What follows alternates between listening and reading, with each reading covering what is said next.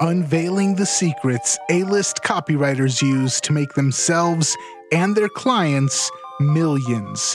This is the Copywriters Podcast with your host, the world's greatest copywriting coach, David Garfinkel. Welcome back to the Copywriters Podcast with your host, the world's greatest copywriting coach, David Garfinkel. David, how are you doing today? Nathan, I'm good. How are you? I'm doing fantastic, and I always say that whenever we do these episodes because we're returning to one of my favorite, if not my favorite aspect of doing this podcast with you. Yeah, let me try and have to imagine some reverb here. Old Master Series. That's right. Okay, well, for a lot of us, the hardest part of writing copy is getting started. Today, we're going to dive into some very handy tips from Old Master John Caples. He is, of course, famous for his ad, which had the headline, "They laughed when I sat down at the piano, but when I began to play." Caples was what we would call today a data-driven marketer. He made choices based on test results as much as everything else. He was highly successful as an advertiser and as a copywriter, copy chief, and author of some of the best books ever written on direct response marketing. Mm-hmm.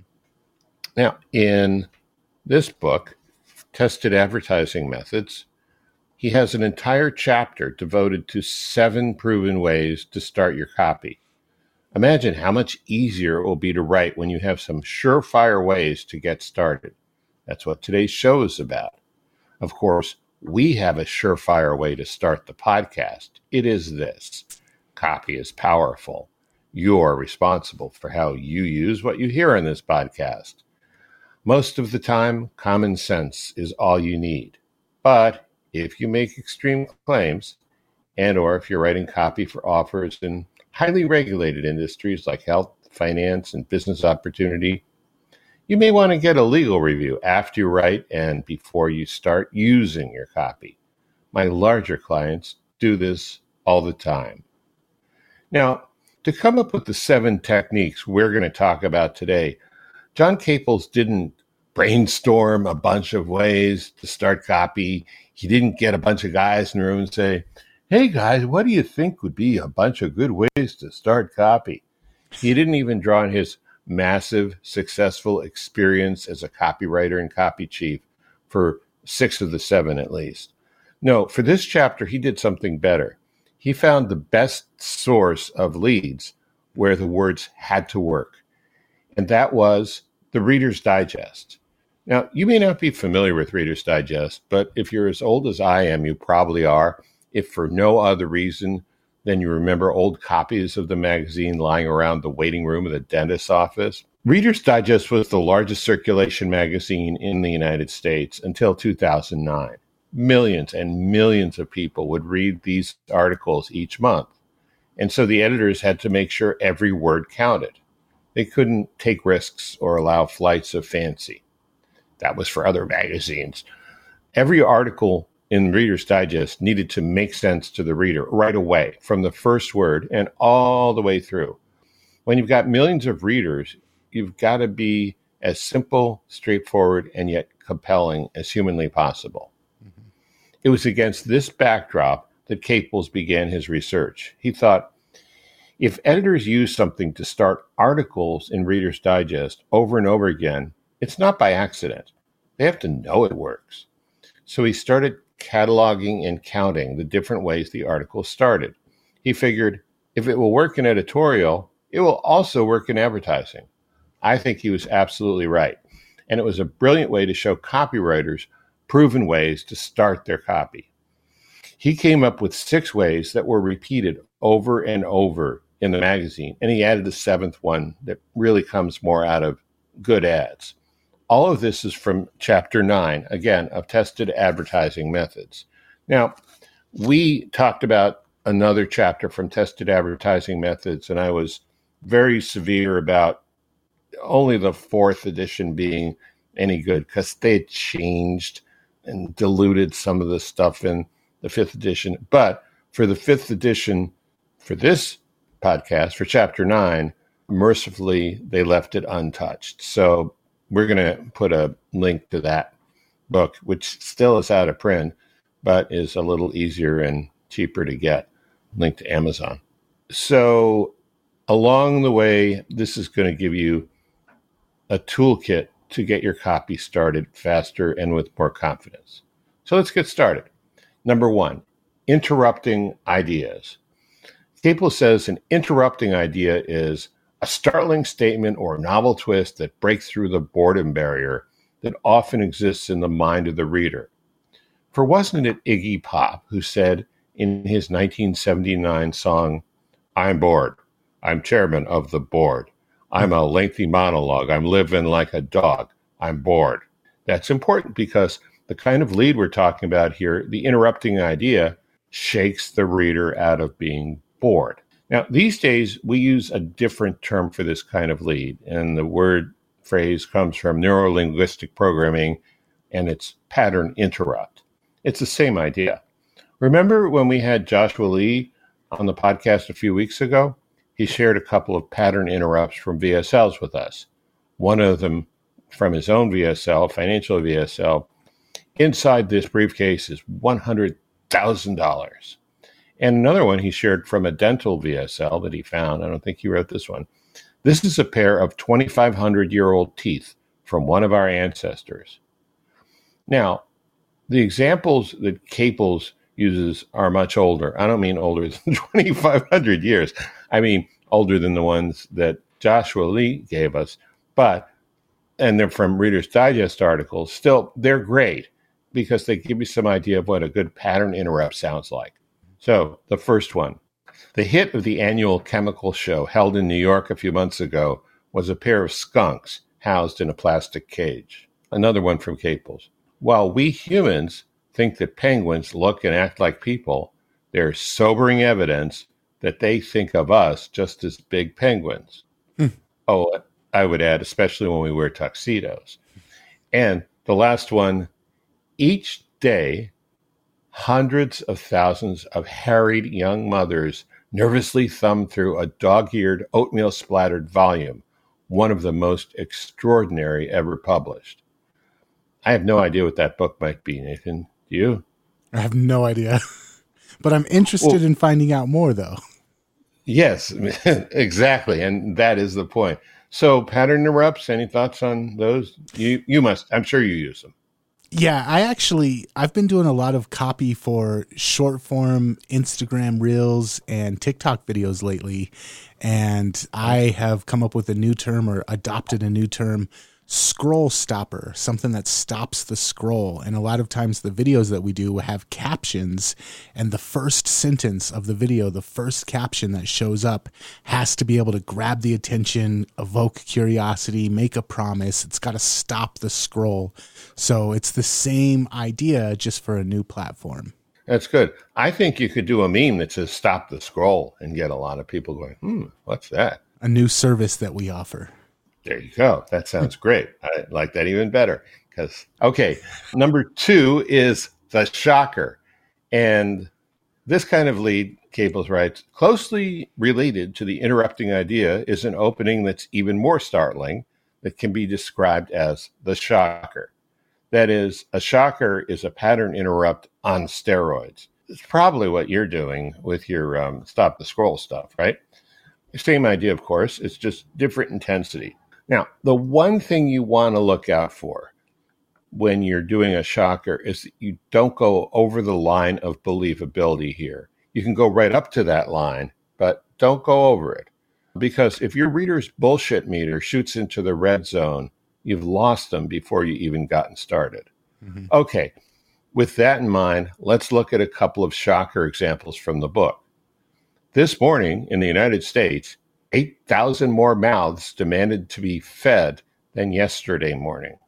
And there are some crimes a racketeer never commits until he sees his lawyer first. Okay. Now, these days, what's going on in the world has become so outrageous that it's harder than ever to shock people. But it's not impossible. You just have to give it a little creative thought. How about this one for solar panels? Most people don't know that it's not only possible, but legal to make your electric meter run backwards and get PG&E to pay you for electricity. Mm-hmm. Okay? I'll leave it to me to come up with a shocker about electricity. Okay. Another. I'm sorry. It's best I can do it this time of the morning. Another one. I thought it was impossible to make a hard right at 90 miles an hour until I took an extreme driving course. Okay. Mm-hmm. Now, one good thing about a shocker, even if it's only a placeholder that you'll improve upon later, is that to come up with it, you have to dig deep into the most unusual and unexpected aspects of your offer and its benefits. So there's a secondary benefit, and just looking for a good shocker can get your creative juices flowing. Nathan, I'd really love to talk to you more about Stop the Scroll if it's not proprietary, if you're willing to share anything about it, because I'd love to know about maybe some of the ones you came up with or how you come up with them. Very much with this, the thing that I'm doing, I'm assuming this is probably the same with the Reader's Digest editors. You put yourself in the mindset of the person who's looking at your content. So I'm thinking of somebody who's scrolling through Instagram or TikTok, and there's so much content out there. I want to make sure that within the first fraction of a second of seeing the preview of the video that I'm putting out for a client, that it grabs the attention and it says, you have to finish watching this. And with attention spans getting shorter, and with the world getting more outrageous, or at least being able to showcase the outrageousness a lot easier, it's becoming more and more difficult. But the main thing is getting into the mindset of the person reading, getting into the mindset of the person scrolling, and saying, okay, if I'm this person and this is the mindset I'm in right now, what would stop me? What would grab my attention? What would shock me out of the kind of brain dead scrolling that I'm doing? Yeah, that's a keeper. I mean, that's a good way to look at it. All right, let's go to number 3 on Cable's list, news.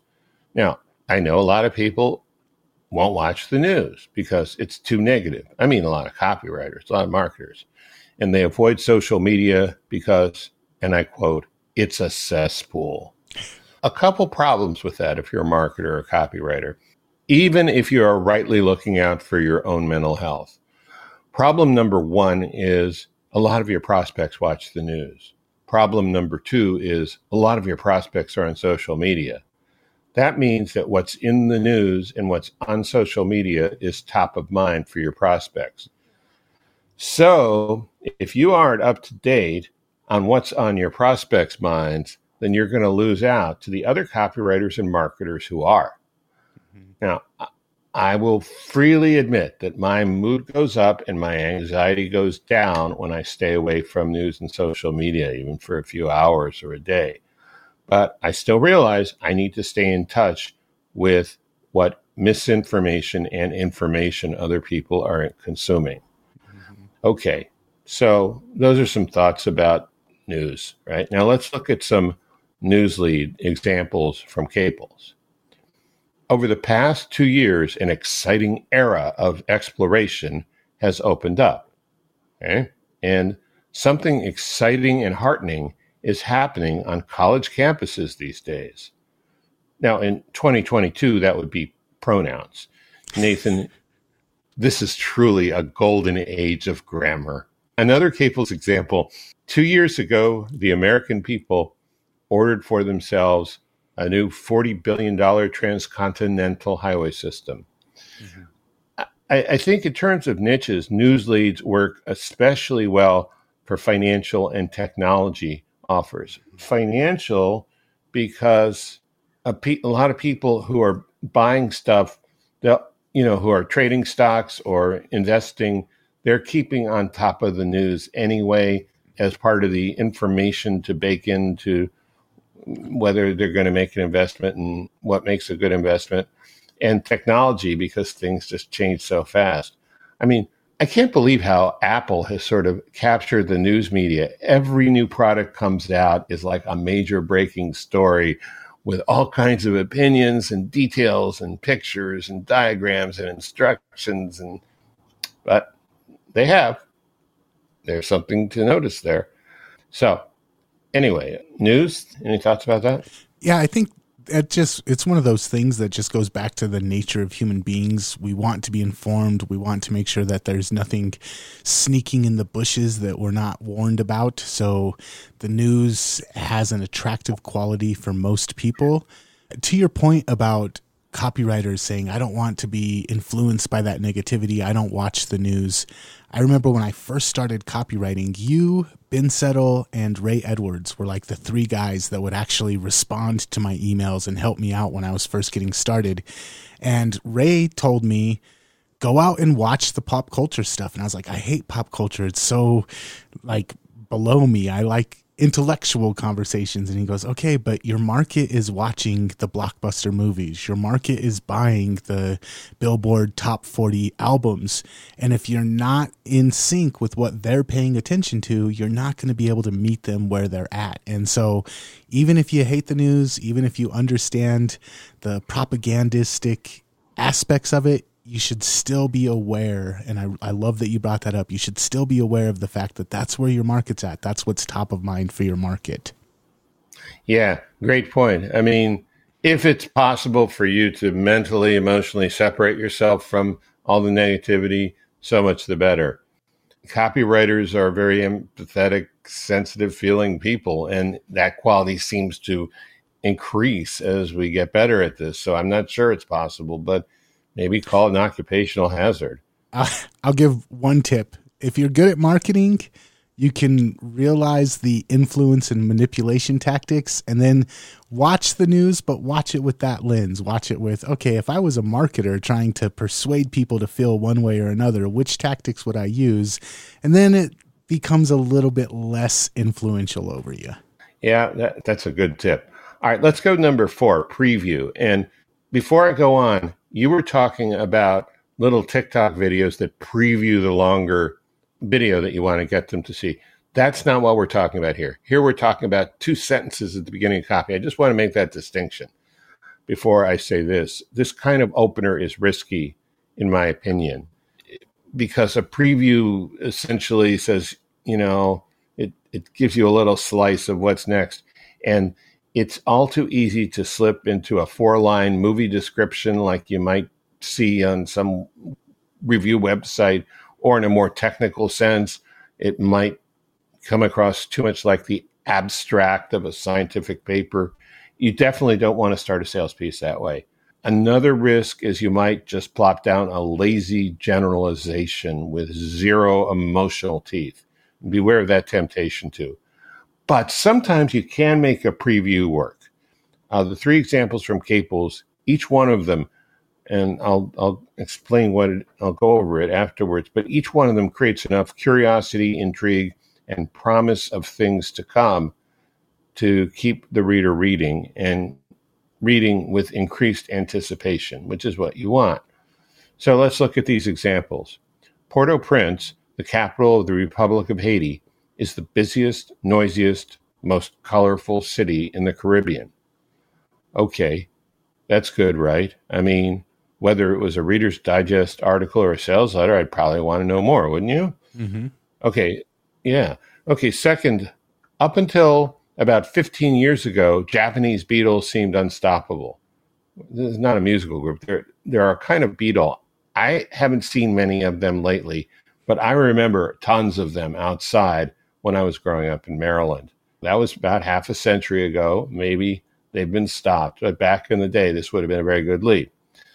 And third, intelligently analyzed, our dreams can give us significant insights into our problems and our relationships with others.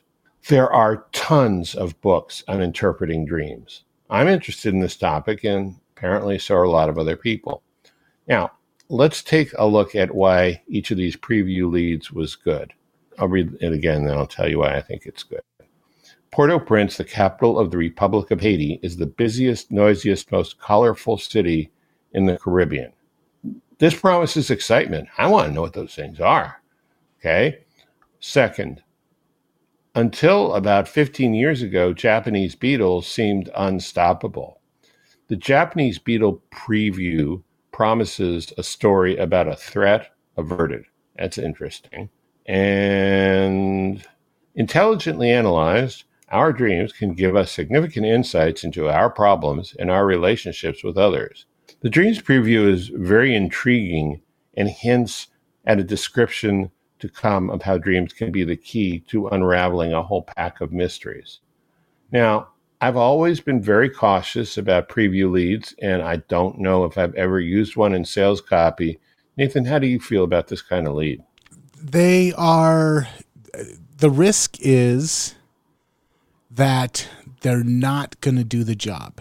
And what I mean by that is a lot of times with my lead, my hook, sometimes even with my headline or subject line, the two things that I'm going for is either self-interest or curiosity. Those are usually the two best hooks that I find for pulling people in. And a tease has to have an element of both of those, I feel like, or a preview has to have an element of both of those without giving it away. And that's very difficult to do. It's you run the risk of burying the lead, I think, is the thing that is the biggest catastrophe that you want to avoid. Yeah, that's a really good way to put it. Thanks. And let's go to number 5, which is quotation. His word, quotation. This is probably the trickiest of all to pull off. But as a writer, you should get why it can be so devastatingly effective if you choose the right quote. Now, Capel shares this one. Daniel Webster said, "If all my possessions and powers were taken from me, with one exception, I would choose the power of words, because by them I would recover the rest." Now, you might think Daniel Webster went off and created a dictionary after he said that. But the dictionary was actually Noah Webster, as in Noah relation to Daniel. However, Daniel was a lawyer and a politician, so he had a different way of using words to get what he wanted. Mm-hmm. Also, some say Daniel Webster was the greatest orator of the first half of the 19th century in the United States. Now, that's a great quote, and certainly as a writer, I would keep reading whatever came after it. But I want to point out there are hundreds of quotes about words, and some are interesting, but very few others are going to pull you in the way Daniel Webster's does. Let's look at a couple of quotes on the same topic you could go very wrong with. Raise your words, not your voice. It is rain that grows flowers, not thunder. Rumi, the famous Persian poet. That's great life advice, but not so great as the lead. Makes you think too much about what he said. Or this one. Words have no power to impress the mind without the exquisite horror of their reality. Edgar Allan Poe. Wow. Chilling, but not such a great lead for a sales piece. So be really picky if you decide to use this copy starter approach. Make sure you use a quote that points in the direction you want your reader to keep going and is all but guaranteed to keep your reader reading. Nathan, have quotes ever worked for you at the start of a sales piece? Yes. And we've talked about like the golden thread of a piece or the big idea of a piece. If a quote perfectly encapsulates the big idea of a piece, sometimes I'll see a quote and I'll be like, oh my God, I could write a whole sales letter about this, and I will start, or a whole sales email or something, and I will start with the quote.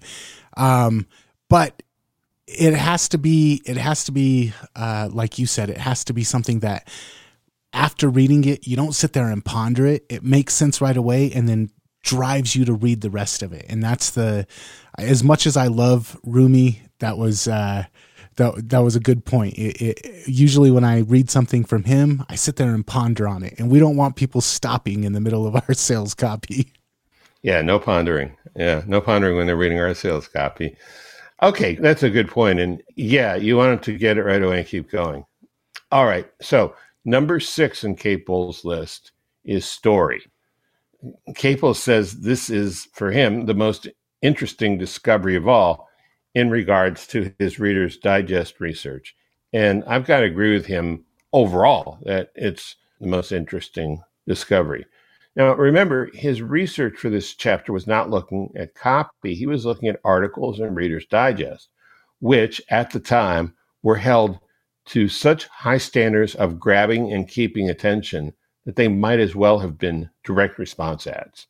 What Caples found was more than half the articles began with a story. But, and this is crucial, not a sloppy, rambling, wordy story. I want you to notice how simple and powerful these openings are, each one like the first line of a chapter, the first chapter of a good mystery or detective novel. Here are his examples. One night, last autumn, a visitor in New York noticed lights burning in a church on Lower Fifth Avenue. And the time was 1 a.m., the place a police station on Chicago's South Side. And for 34 tension-packed minutes on August 8th, 9 test crew airmen expected to die at any moment. Definitely attention-grabbing. Part of why is the content. But let's look behind the curtain and observe John Caples' laser-like mind at work. And I mean that. He analyzed these winning story openings, and he discovered they have 5 things in common. They are fact-packed, they are telegraphic, they are specific, they have few adjectives, and they are curiosity-arousing. If you use a story lead, do what you can to follow those 5 rules: fact-packed, telegraphic, specific, few adjectives, and curiosity-arousing. Nathan, what are your thoughts or experiences starting with a story? I will bring up 2 things that every single one of those hit as well. A time and a place. You want to let people know this is when it happened and this is where it happened.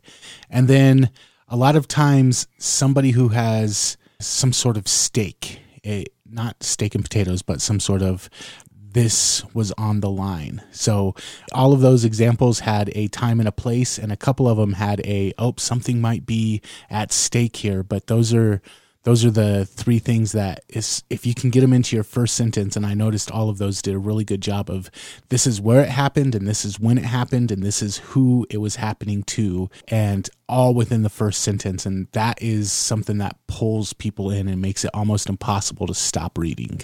Yeah, great point. I especially like the time and the place. That makes it real. Mm-hmm. Okay, so number 7 is another formula. That's what Caples called it. And he had one more idea if you don't like any of the other ones or you can't make it work. This idea was already a favorite of mine, and it's been around for a long, long time. Before me, before Caples. It's remarkably simple, and I find it surprising that more people don't use it. Here's how he describes it. You can write a first paragraph that continues the same thought you had in the headline. I mean, why wouldn't you do this? But a lot of people don't. Here are a couple examples from the book. Headline: learn piano. Opening copy: play popular hit songs perfectly. Hum the tune, play it by ear. No teacher, self-instruction. No tedious ding-dong daily practice. Just 20 brief, entertaining lessons, easily mastered. Sounds pretty good to me. And here's another example. Headline: how to provide a retirement income for yourself. Opening copy: this new retirement plan makes it possible for you to retire at any age you wish, 55, 60, or 65. You may provide yourself with a monthly income of $500, $600, or more. Now, this is an old ad, so multiply the monthly income number by at least 10 and probably 20, but 10 would be $5,000 or $6,000 or more. I like this one because it's straightforward and seems to be effective, right to the point, like a focused conversation. Mm-hmm. Any thoughts about the copy following immediately out of the headline with the same idea? Yeah, so upsells in almost every industry that I've written for, the best thing to give somebody the chance to buy is what they just bought. They raised their hand and said, I like this. And you say, okay, well, here, double your order, triple your order. Same thing with writing copy. They raised their hand and said, I like this headline. why not give them more of what they just said, hey, I'm paying attention to this too? So if they raise their hand and say a headline about learning how to learning how to play the piano is what I want to read about, give them more to read about learning the piano. Yeah, that's great. Don't back into it or don't go in circles around it. Don't clear your throat. Just get right to it. Yeah, I agree. All right, well, let me recap these 7 quick copy starters from John Caples. Number 1, interrupting idea. Number 2, the shocker. Number 3, news. Number 4, preview. Number 5, quotation. Number 6, story. Number 7, another formula. Use the same idea in your first part of your copy that you expressed in the headline. And we'll put a link to get tested advertising methods in the show notes. I just want to add, I know that a lot of this was written for sales letters, and I would just say that all of these examples work great for social media posts. All of these examples work great for emails. So John Caples was known for writing sales letters, but all of this stuff works great in all of the new forms of copy that we have as well. So don't think it's restricted just to that. These tips work great everywhere that you're writing sales copy. Yeah, I figured they do, but I was just focused on what he was saying. So I'm glad you see that and said that. All right. And if you want to check out the book, we will have a link in the show notes, and you can check out the show notes over at copywriterspodcast.com. And David, thank you so much for putting this episode together, man. I love these time-tested truisms about sales copy. These are always my favorite episodes. So thank you for putting it together. You're welcome. We don't seem to have people like John Caples around anymore, but we have his book. So next best thing. All right. And until next time, man, we will catch you later. Catch you later.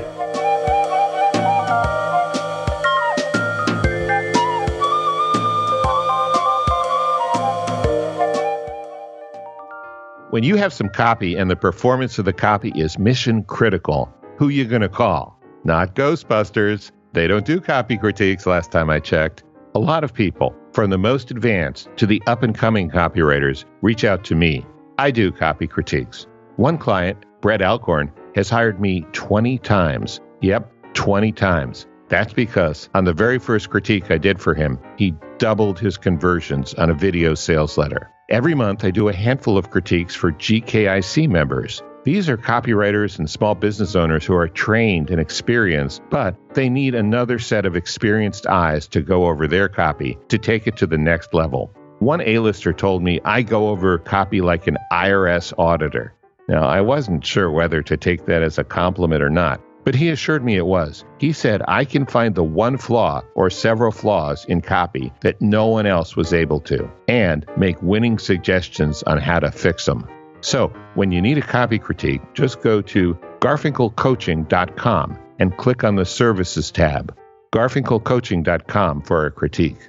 Thank you. This is the Copy and Funnels Podcast Network.